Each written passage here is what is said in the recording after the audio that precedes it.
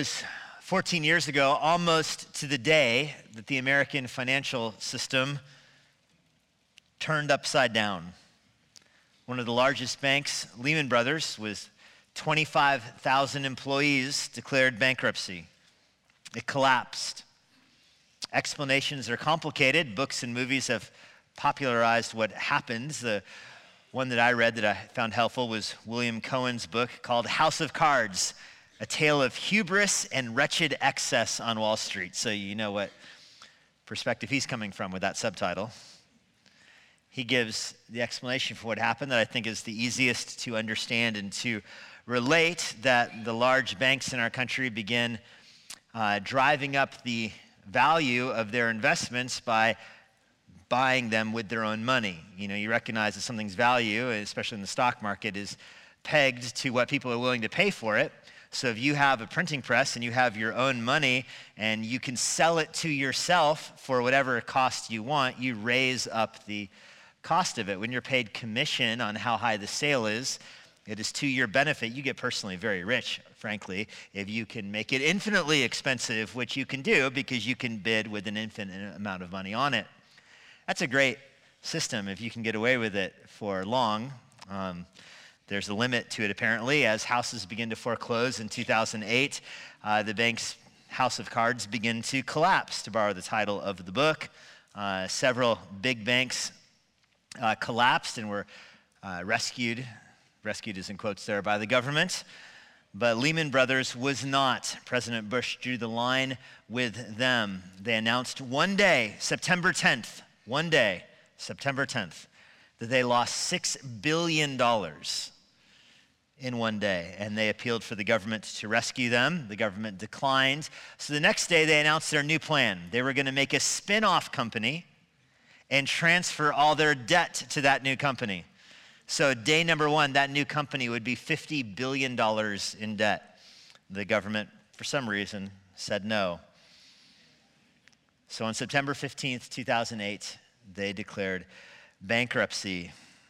At that moment, they had over $600 billion in supposed value, but much more than that in liabilities. As I said earlier, 25,000 people lost their jobs, but of course the effect of that was bigger. The stock market almost immediately lost 20% of its value the next day. Within the next 5 months, the stock market had lost 54% of its value. To put that in basic terms, about half of American wealth disappeared in 6 months. Today, the U.S. Treasury Department estimates that $19 trillion of value vanished from the American economy. Well, what did that look like? To the D.C. area, it's hard to describe. In the D.C. area, it was sequestration, which meant that some of you had to shave 2% off your budgets, and you walked around in sackcloth and ashes. I was told after first hour not to say that second hour, but I ignored that. But in the rest of the country, there was actual harm. Over 6 million people had their homes foreclosed. The homeless population exploded. I was doing evangelism in Los Angeles at the time. Within 6 months, the homeless population of Skid Row went from 2,000 to nearly 15,000. People who had lived in houses for years suddenly owed more than their house was worth. As homelessness skyrocketed, so did arrests in jails. It was a phenomenon in LA County, at least, as I'm sure it was across the country, but I was a chaplain with the LA County Sheriff's Department at the time, where many people refused parole. They didn't have homes to go to. It became common for parole officers to ask people on their way out of jail, do you even want to be paroled, or are you just going to go out and get intentionally arrested tomorrow? Most people chose to stay in jails. Unemployment in the U.S. skyrocketed, hitting over 10%. We lament unemployment today. It's 3.5%. It was 3 times worse in 2008 than it is today. Millions and millions of people declared bankruptcy. The most lasting cultural effect, according to the book I mentioned earlier, but it's documented by many other economists, is that the millennial generation, for the first time since World War II, most of them will just simply never be able to afford a house. Middle-age income has dropped 35% between today and before 2008. Well, what happened? The Great Recession didn't take away value. It can't do that. But it revealed that what people valued didn't exist. There was estimations of so much wealth, so much money, that within, it's an exaggeration to say it was within 24 hours, but September 15th, 2008, within a few months, most of it had disappeared. And it is not an exaggeration to say most of it. What people thought had value did not exist. All of the documents and deeds and trusts and mortgages that people ascribed worth to were worthless. Some of you lived through that. I'm sure, well, all of you lived through that, I'm sure, but some of you went through the effects of that. But Jesus here in Matthew 5 is talking about a kind of poverty that is even more exaggerated than this.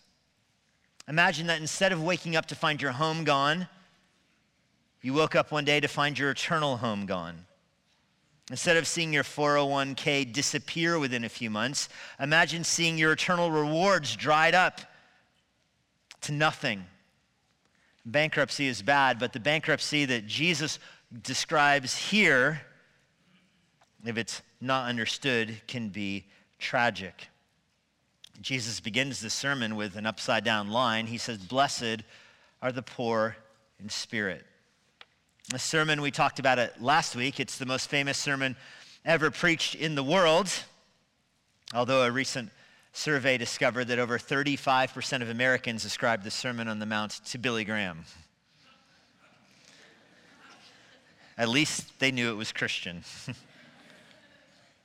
Jesus preached this sermon after attracting the masses to him in the wilderness.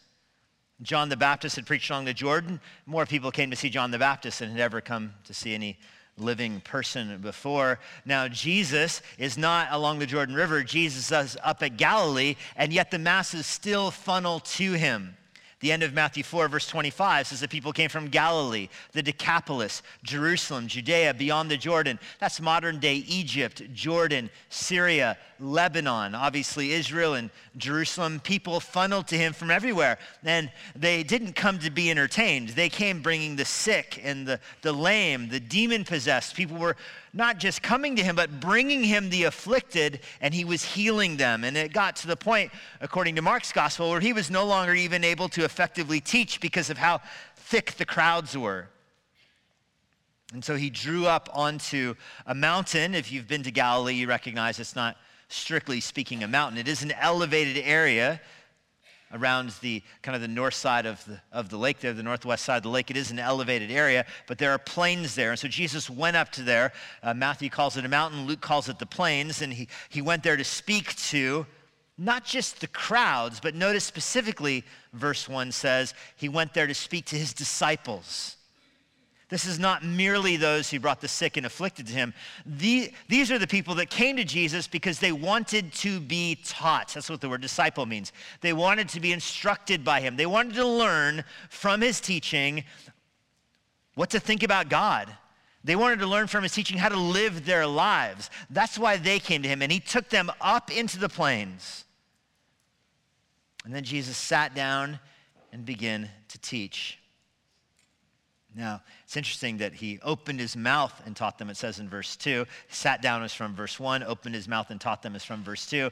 This is unlike how anybody else had ever taught them before. All of the scribes, all of the prophets in the Old Testament, they didn't teach like this.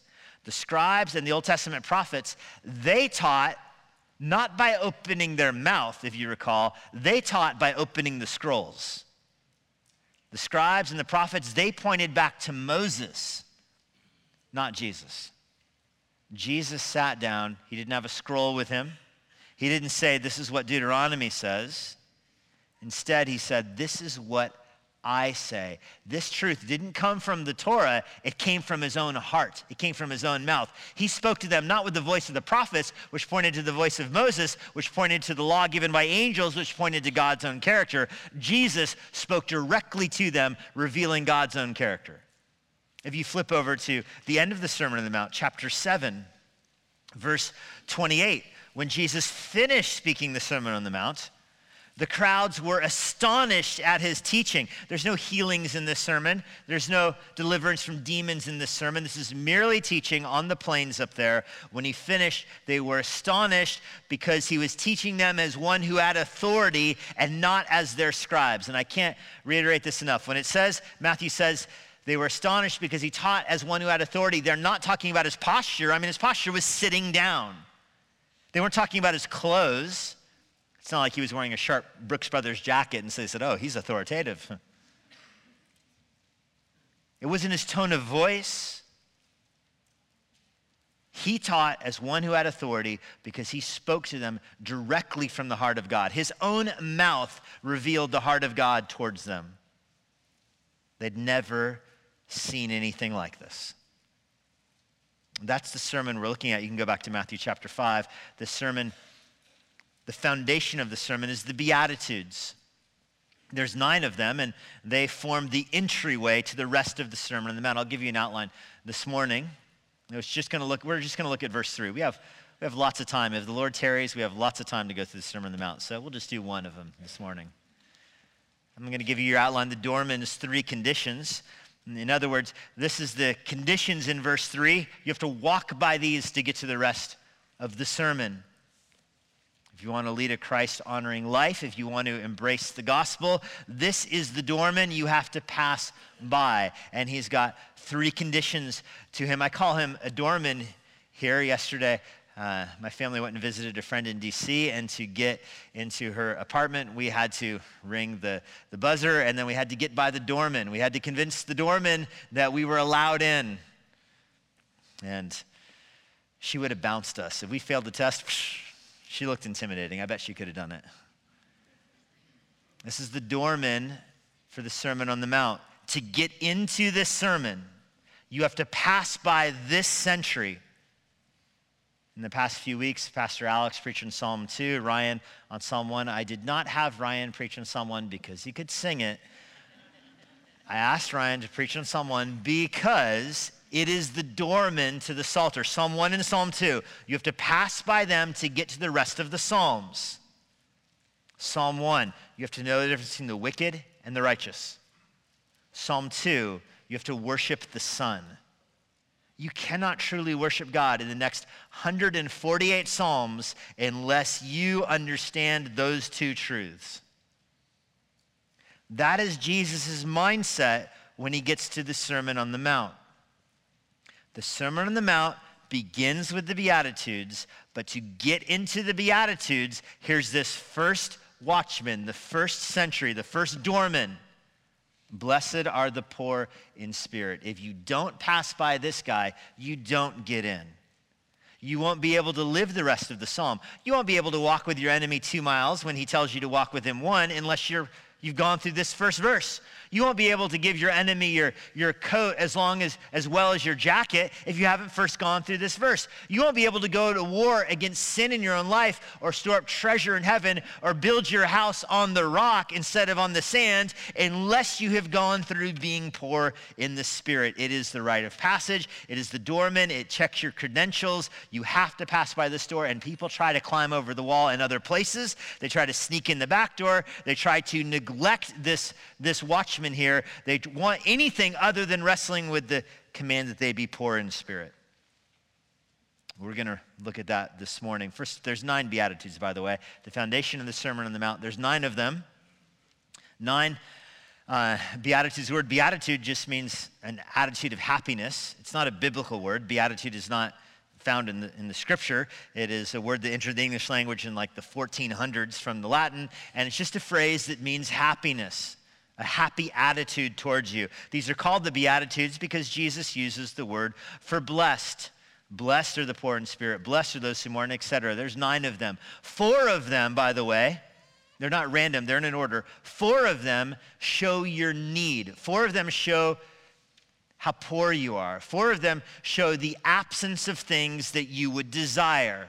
That's the first 4. You're poor. You mourn over your loss. You're meek. You're down low. You hunger for righteousness. So the first 4 are things you do not have. The next 3 show your response to your poverty. The next 3 is how you live in light of the fact that you don't have anything. You live a merciful life. If you don't have anything, you're merciful. You live a pure life. You live a peacemaking life. You don't want conflict. You don't want sin. You don't want justice. You want mercy, purity, and peace. And the final one shows you how the world responds to people who live that way. And the world responds to them poorly. The world responds to them with persecution, with reviling them. So those are the 9 Beatitudes. 4 about your poverty, 3 about your conduct in light of your poverty, and the final one, the final 2 about persecution. Blessed are those when others revile you. Rejoice and be glad. Blessed are those when they are persecuted. The final 2 are about persecution. That brings you to 9. We're going to look at the first one this morning in 3 parts.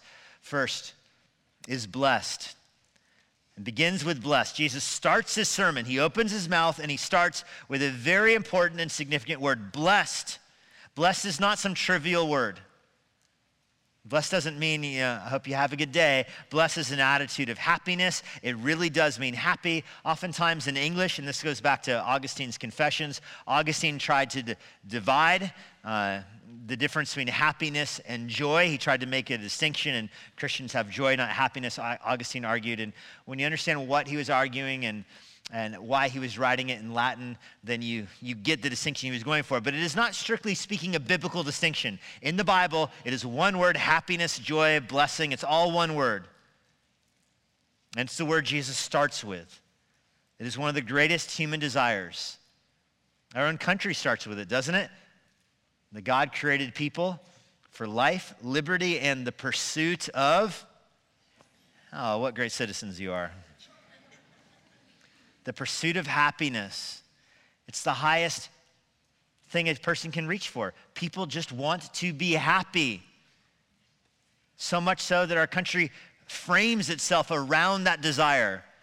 It is virtuous. A country is virtuous. Our own country would say it's virtuous as long as it facilitates your own pursuit of happiness in whatever way you want to pursue it. That's even how some people would define freedom.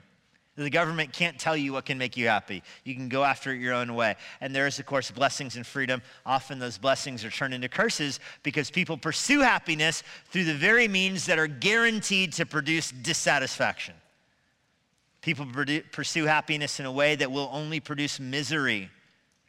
But the word itself is not to blame. The concept of happiness is not to blame for the fact that people fail to achieve it. The word itself implies prosperity.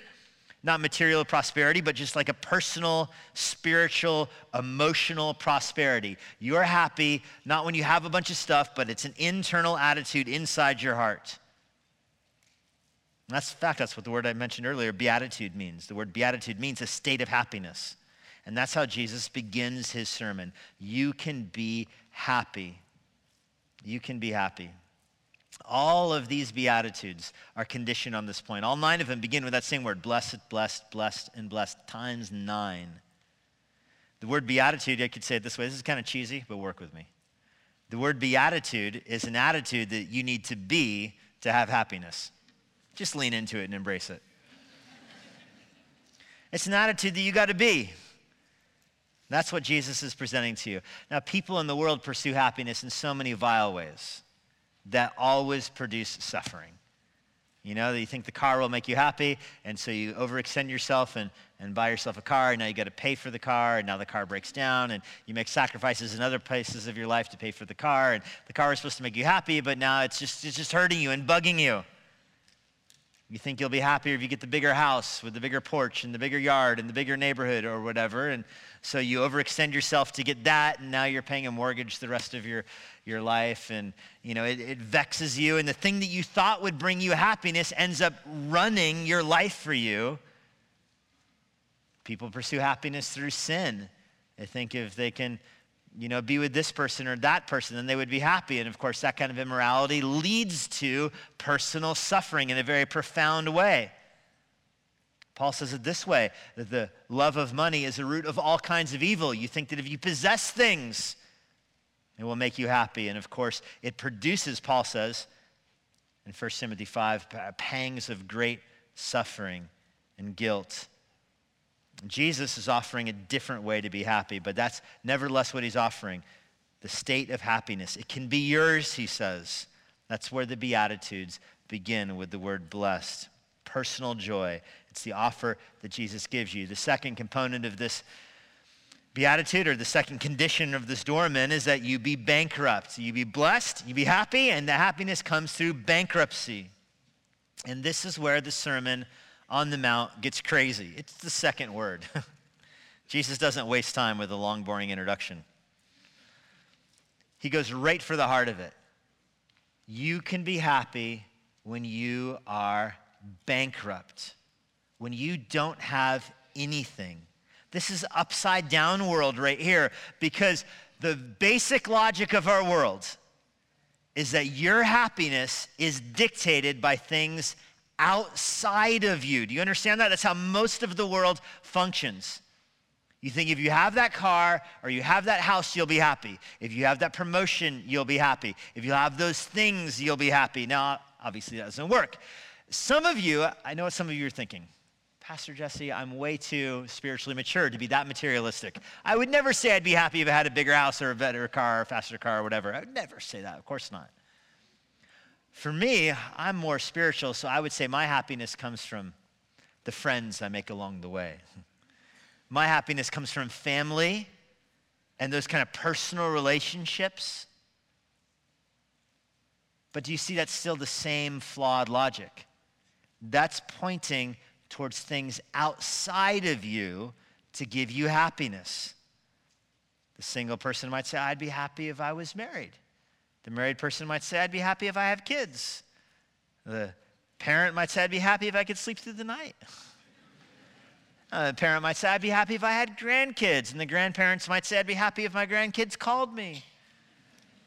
Like it's this never-ending chase for something outside of you to make you happy. But do you notice where Jesus goes? He doesn't go outside of himself. You're happy when you are, and we'll skip the word bankrupt for a second, but in spirit.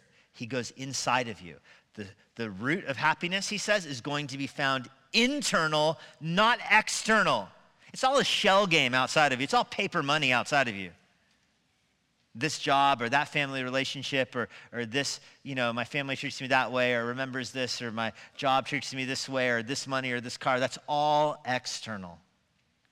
And Jesus says, no, there is a happiness that is inside of you. But notice, everything in the world is by addition. If I gained that job, if I gained that family member, if I gained that relationship, if I gained that money, even at dinner the other night with my family, our kids went around the table and they all talked about what they would do if they got $2 million. A fun little dinner time conversation. It's a fun conversation. But notice, even kids understand it. You can be happy if you get something outside of yourself. That's the way people think. But Jesus goes inside, and he doesn't go by addition. That's the crazy thing about what he says here. He starts his sermon not with an addition problem, but a subtraction problem. He doesn't say you can be happy if you gain. He says you can be happy if you lose, if you are bankrupt, if you don't have anything. He's not extolling physical poverty, of course. He says poor in spirit. He's not talking about the person with too many possessions can't be happy. He is talking about the person who in their heart, in their spirit, inside of themselves has no value. That's what bankrupt means. That's what poor means. You don't have anything that values inside of you where it counts the most. Happy or the spiritually bankrupt. The New Testament has 3 words for poor. They all have different connotations. The word he uses here is the most extreme of those 3 words. The word he uses here it's sometimes rendered cower. It's, there's the proud kind of beggar, the kind of beggar who walks down the middle of the street and is like, with the big sign and is almost proud in asking for money. And you do see that in the Bible, that kind of beggar. That's not this word. This is the specific Greek word for the kind of beggar that won't make eye contact with you, that cowers and hides, but with their hand out. They're too ashamed of their condition to even look at you when they ask you for money. That's this word. And Jesus says that happy are you when you are that way inside with what matters the most. You are spiritually bankrupt. It's a statement of poverty. You don't have what you need. You go to buy the house and you don't have proof of income. You go to buy the house, you don't have a paycheck. You don't have the capacity to take out the mortgage. You're at the store. You filled up your grocery cart with groceries and you're at the checkout line, but you don't have your wallet. You don't have any cash. You don't have any friends in the store, and the phone doesn't sync with the cash register. You're out of luck. You have what you need right there, but it's not available to you. That's this word. You show up to class for a test. You didn't know there was a test. You walk into class and the teacher's handing out tests. You forgot what class it was. You didn't do the reading. You don't even know what you don't know that you don't know. You don't have any knowledge that would help you. That's this word.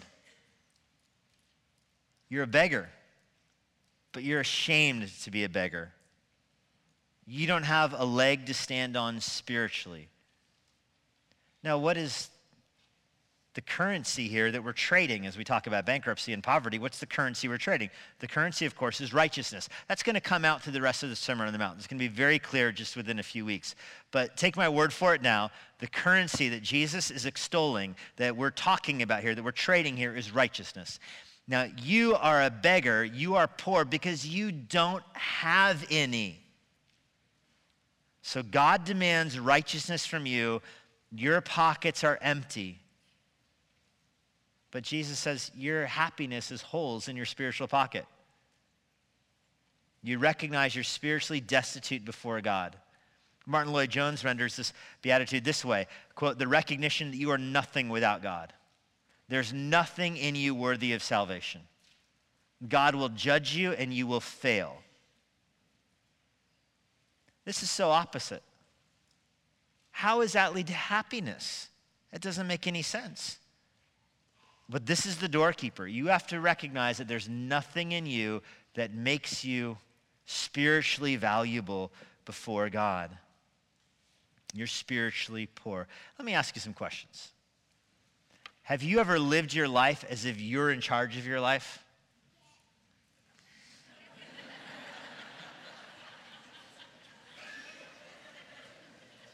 That is idolatry.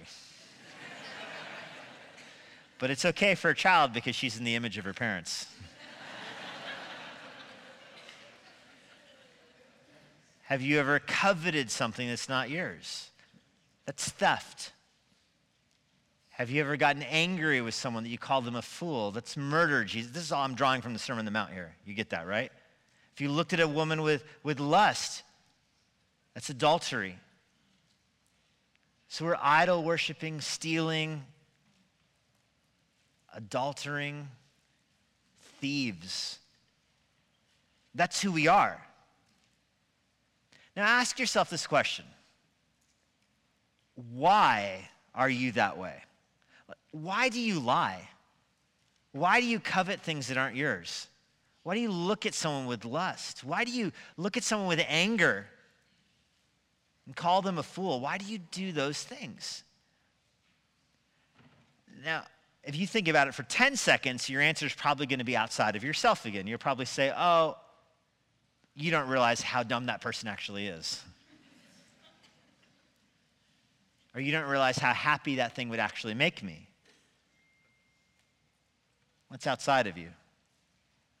If you think about it for another 15 seconds, you might say, oh, I'm that way because everybody is that way. The whole world is that way. It's Adam and Eve's fault. Again, outside of you. You're pushing it back outside of you. But if you think about it for 30 seconds, and we really don't like to think about it for 30 seconds, but if you think about it for 30 seconds, you'll probably arrive at the right answer. You are that way because you are not a good person. And you might say, oh, but there are people worse than me. Again, outside of you, there are people worse than me. Not really. You know, you might see something and covet it, but not steal it because you don't want to go to jail. You might see somebody and lust after them, but you don't actually act on it because you want to keep your own family together. You might be angry at somebody and think the world would be better off without them, but you're not going to actually kill them because you don't want to be a murderer and you don't want to go to jail again and all that. You want to keep your family together, all those reasons. But those are all external reasons. That says nothing about you inside of you. So you see the person that does go to jail for those things, they just went to jail because they weren't restrained by external conditions like you are. It's not the heart that's different.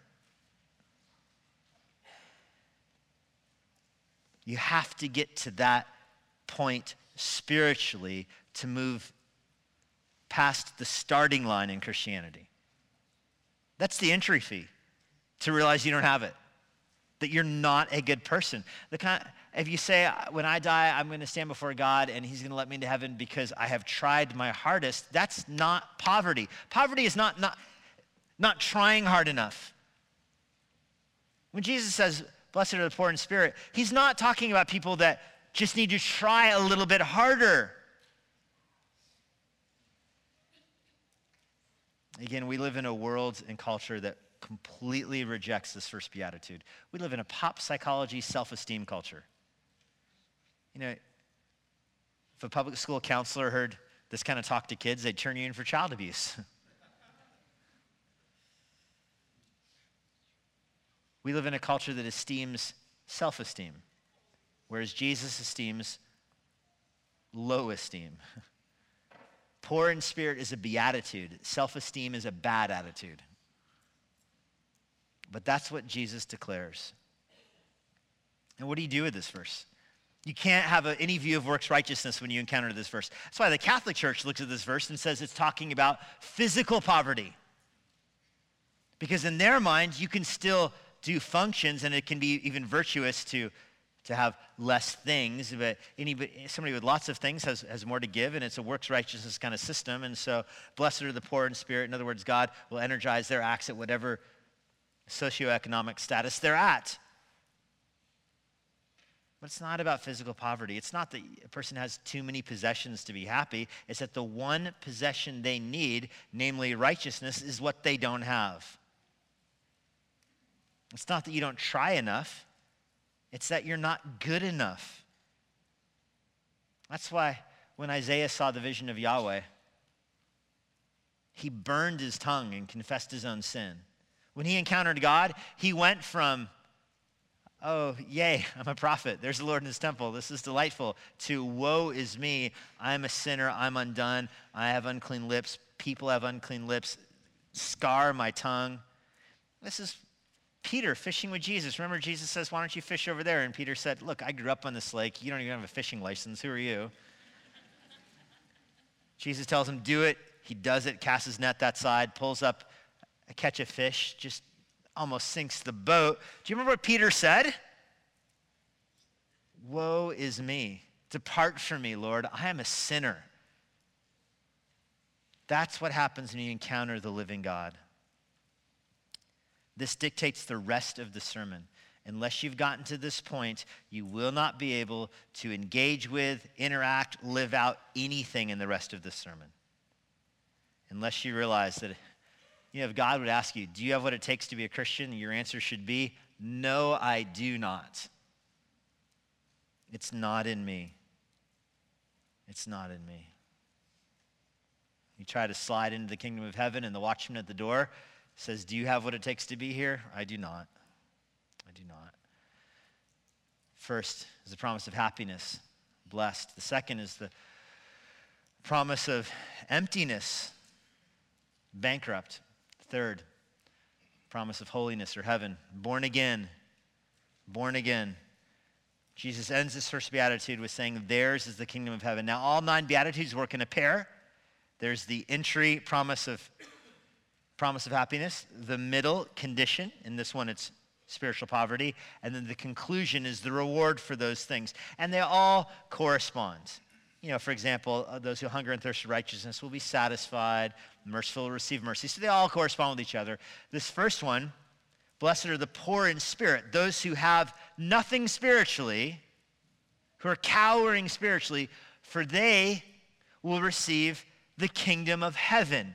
So that's the big delta there, the big gap there between what you have, which is nothing, and what you get, which is everything. There's nothing higher than the kingdom of heaven. I call it be born again because I read this beatitude and immediately my mind connects to John 3, which is a conversation that chronologically already happened by the Sermon on the Mount. Nicodemus and Jesus encounter each other. Nicodemus calls Jesus a good teacher, flatters him. Jesus responds with, unless you are born again, you cannot even see the kingdom of heaven. Forget about going there. You won't even see it, my friends. Nicodemus is appalled. How can this be? He's a Pharisee. And Jesus tells him, how can this be? How can it be that you're a teacher of Israel and you don't know that basic spiritual truth? So when you see this, blessed is the poor in spirit, for theirs is the kingdom of heaven, Jesus is talking about being born again. You die to yourself. You look at your own life and you realize, my own life, spiritually speaking, doesn't have anything of value, so I need a new birth. I'm dead. I need a new life. I've died in Adam and Eve. I need a new life. You know, the kingdom of heaven practices what's called birthright citizenship. You're born into it, you're a citizen of it. And it doesn't mean if you're born into a Christian family, you inherit the kingdom of heaven. Oh no, that's your first birth, my friend, not your second. You need a spiritual birth. You cannot see the kingdom of heaven unless you are born again. But you cannot be born again if you approach God as if you have spiritual resources of your own. You have to approach God saying, I don't have what it takes. I don't have anything spiritually of value. I'm bankrupt. I'm poor. I'm cowering. This is so opposite of the kingdoms of the world. Kingdoms of the world don't talk like this. In our own country.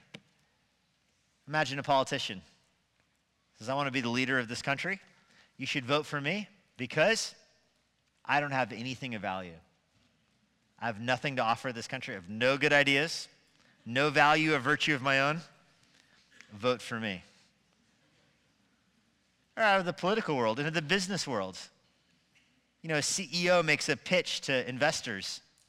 Hey, gather around, check out my newest idea. Now, the first thing you need to know is that I'm really bad at this. I don't have any good ideas. I have no actual skills, marketable skills in any way, shape, or form. You'd be crazy if you followed me, but go ahead and invest your money with me. The kingdoms of the world do not operate that way, but Jesus does. You show up to him and you say, I don't have anything that you want. I don't have any spiritual value of worth of my own. It's so different in the kingdoms of this world. But that's good because Jesus is not building the kingdoms of this world. He's building his own kingdom. And he's doing it one person at a time. When people give their lives to Christ through faith, they become citizens, subjects, and co-regents in his kingdom. You're beyond just a citizen. When you're born again as a citizen of the kingdom of heaven, but you're more than a citizen. You're a co-regent. This is Revelation 1, verse 6. He has made us kings and priests in his kingdom, it says. When you're in the kingdom of God, you're not merely the subject of Christ. You co-reign with him in his kingdom. The kingdom is future, of course. He's going to return and establish his kingdom on the earth in a physical sense in the future. But in the meantime, he still is our king, and we are his subjects, we are his citizens, and we long for that day. When Jesus is saying the kingdom of heaven is yours if you are born again, it's an offer at that moment. You can be born again and, in that sense, inherit the kingdom and be a kingdom citizen, live a kingdom life in a kingdom world, even though the kingdom itself will not come until the future. And I harp on that for a second because I see a rise. This is a little pastoral warning for you here. I see a rise in what's called postmillennialism, and especially in American Christianity right now. Postmillennialism is the idea that the church has the capacity to bring about the kingdom of God on earth. The church can establish, and our country was founded in a large part by postmillennialists who thought they were building the kingdom of God here in this country. Postmillennialism basically went away after World War II. It's kind of hard to maintain after the Holocaust. But it's making a return right now, and it's making a return with lots of people who are upset at the way our country is going. They're upset with it being a post-Christian country. And they don't want it to be a post-Christian country. And so They want the church to be more aggressive in establishing an earthly kingdom. But that is not what Jesus is talking about, because that kind of kingdom cannot be established this way. Do you remember what Jesus told Pilate?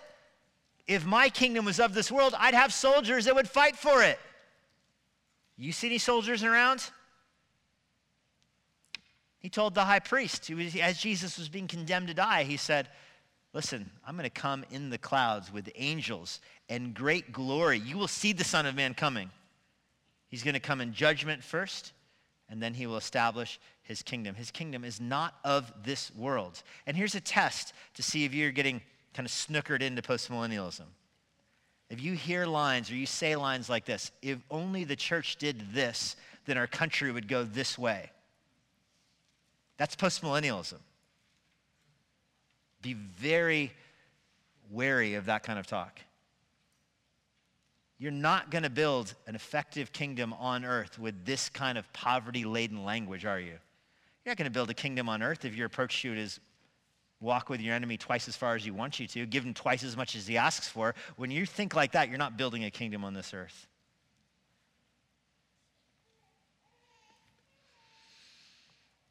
2 Timothy 2, verse 22 kind of frames how our life will be in this kingdom mindset. If we suffer with him, we will reign with him. For now, if you're a kingdom citizen, you will suffer in this world. The earthly kings do not mesh well with citizens of heaven. And so the Beatitudes end with this point. In this world, you will suffer. Blessed are those who are persecuted. Blessed are those who are reviled. But the Beatitudes all maintain this promise, that when you live like this, you will reign for him.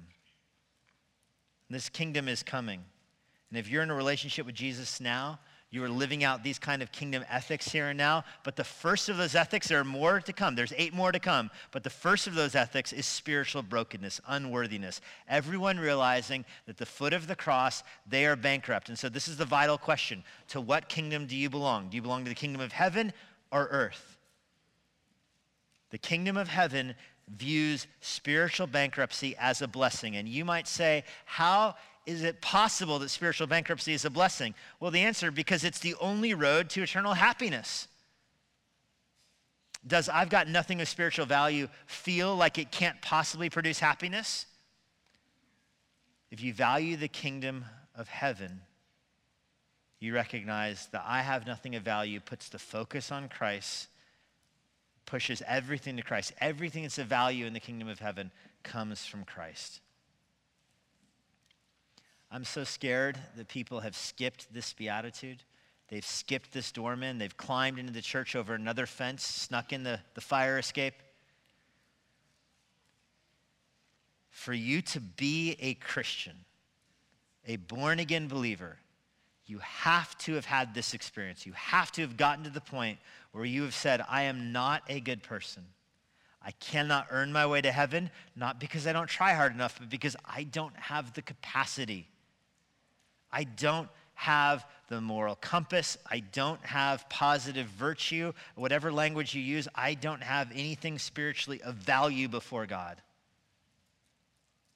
Now, the whole gospel is not in verse 3. There's lots of other components of the gospel, namely the death and resurrection of Christ. That Jesus, when he dies for those who are unworthy. He dies for sinners. He rises from the grave so that his life can become ours and our sin became his. For you to make that exchange, you have to approach Jesus with the attitude of, I don't have what it takes. There has to be an emptying before there can be a filling. There has to be a recognition that you're broke before you can be repaired. There has to be bankruptcy before there can be forgiveness of your sins. There has to be death before there can be resurrection. You have to confess your sins and your own unworthiness before you can get to the rest, even the rest of the Beatitudes.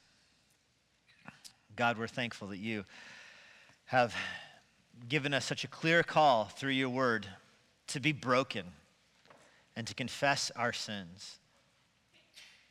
Lord, we know that there is, in terms of virtue, nothing good in us that is our own. Everything we have of value is in relationship back to you. We are in your image, of course. That points to you. We have your righteousness through the death and resurrection of Christ. That's yours, that you gave us. We have friendships with other brothers and sisters in the Lord. They too belong to you.